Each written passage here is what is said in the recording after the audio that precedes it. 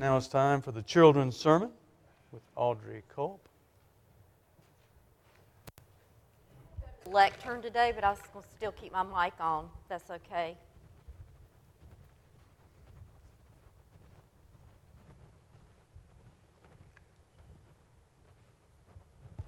Good morning.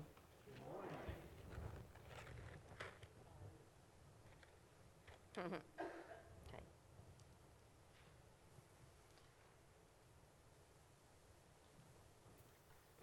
Let me get my act together here for a minute. There it goes. All right. A short scripture today. I'm going to do a little mini sermon. Okay. When the day of Pentecost came, they were all together in one place. Suddenly, a sound like the blowing of a violent wind came from heaven and filled the whole house where they were sitting. They saw what seemed to be tongues of fire that separated and came to rest on each of them. All of them were filled with the Holy Spirit and began to speak in other tongues as the Spirit enabled them. This week, today, we celebrate Pentecost. It was on the day of Pentecost that God sent His Holy Spirit into the church. The Bible tells us that the apostles were all gathered together when suddenly there was a sound like a mighty rushing wind. Then it says they were filled with the Holy Spirit. Tongues of fire came to rest on each of the apostles, and they were filled with the Holy Spirit. Well, to me, that must have been something like eating a hot tamale or an atomic red hot. First of all, you would not believe the trouble. As you can see, I did not find any atomic red hot balls. I don't know whether, they're stuck in China or on a barge ship somewhere. I'm not sure, but I did find hot tamales. Fierce, cinnamon-flavored, chewy candies. It looks so innocent. Well, except for the fierce cinnamon flavor.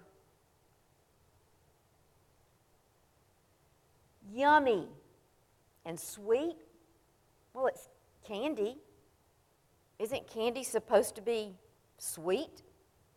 Right. Well, if you've ever tried one of these or an atomic hot ball, you know it's not so sweet. It is hot, hot, hot. So hot, you wonder if you can even keep it on your tongue. But the longer you suck on it, the sweeter it gets.